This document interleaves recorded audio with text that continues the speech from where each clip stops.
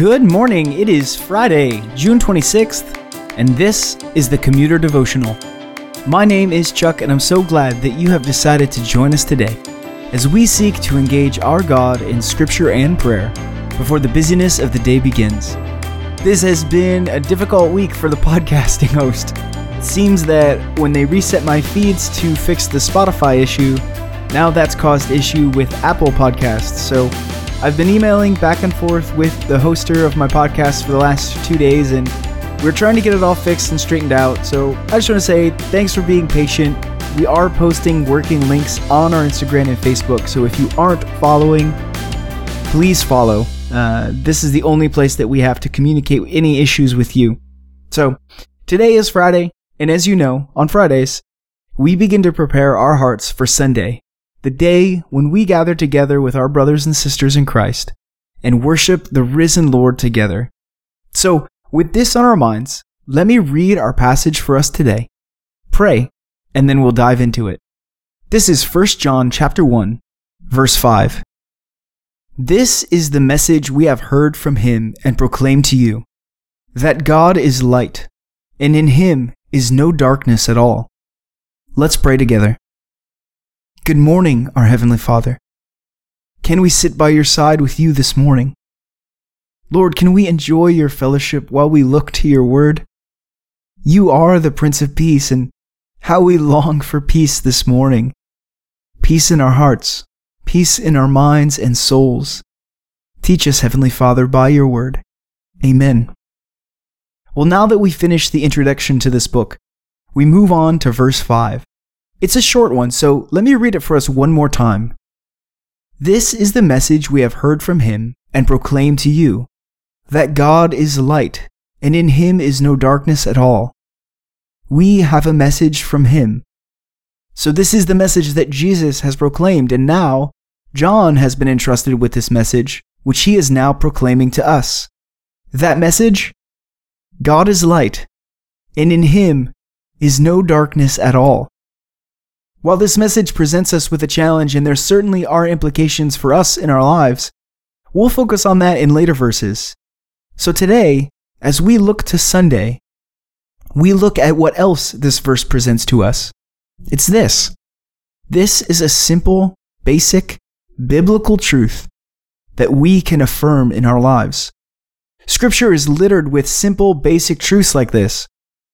Several times in John's letters, we'll come across truths like this one, and what they do is they help us to establish a biblical foundation and framework for the person of Jesus Christ. Why is this important? Well, because this is the only reliable and trusted source for us to grow in our knowledge of the Lord, but also because we are often and easily set to let untruths slip in, and our view and perspective of Jesus changes. So this truth, that God is light and in him is no darkness at all, what do we do with it now? Now that we have this basic truth grounded in Scripture, what do we do with it? Well, I can think of at least 3 things. First, we can be passionate about it. This is a core tenet of who our God is. Certainly there is much more to say and describe our God, but there isn't anything less. To change or warp this description of our God would leave us talking about a different God. So as believers and worshipers of the one true God, we must be passionate about descriptors like this, defenders even.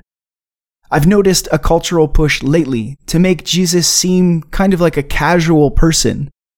There's this non-Christian songwriter that I really like, and he has a song where he writes about having coffee with Jesus.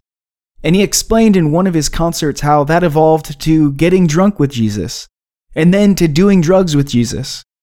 Being passionate about this core tenet of our faith would defend against this misunderstanding of who Jesus is. In him there is no darkness at all. The second thing we can do with it is share it. We already saw this week that we are to proclaim. These basic biblical tenets of our faith are exactly the things that we should be sharing. God is light, and in him there is no darkness at all. What does light do when it encounters darkness? It dispels it. What does our God do when He encounters darkness? My friends, how much darkness is there in the world? In the hearts of our friends? In the lives of our families? How much darkness was in your heart before the Lord came and dispelled it from your life? Isn't this worth sharing? Isn't it worth taking to people who haven't heard this good news? I hope you see it this way. Finally, and thirdly, let this core truth transform us. Like I said before, without even realizing it, we let untruths about God slip into our lives. Sin is sinister. It slips in like a serpent. It doesn't bound in like an elephant.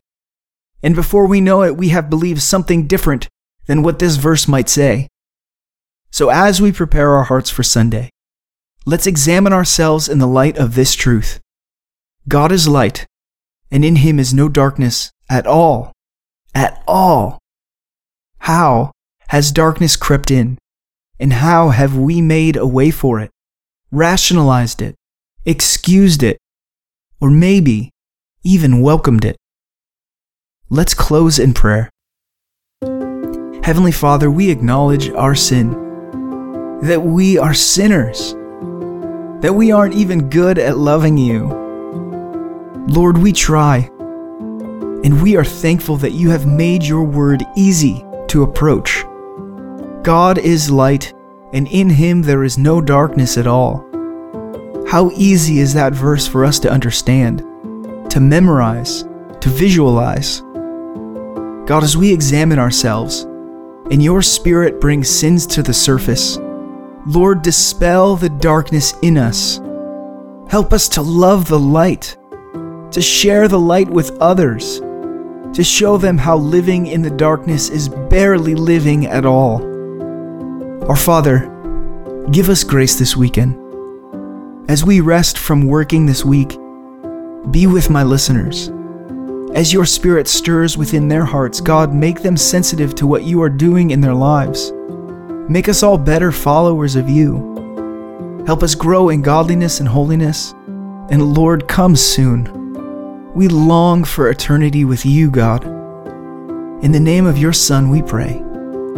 Now to Him who is able to keep you from stumbling, and to present you blameless before the presence of His glory with great joy, to our only God and Savior through Jesus Christ our Lord, be glory and majesty, dominion and authority before all time, and now and forever.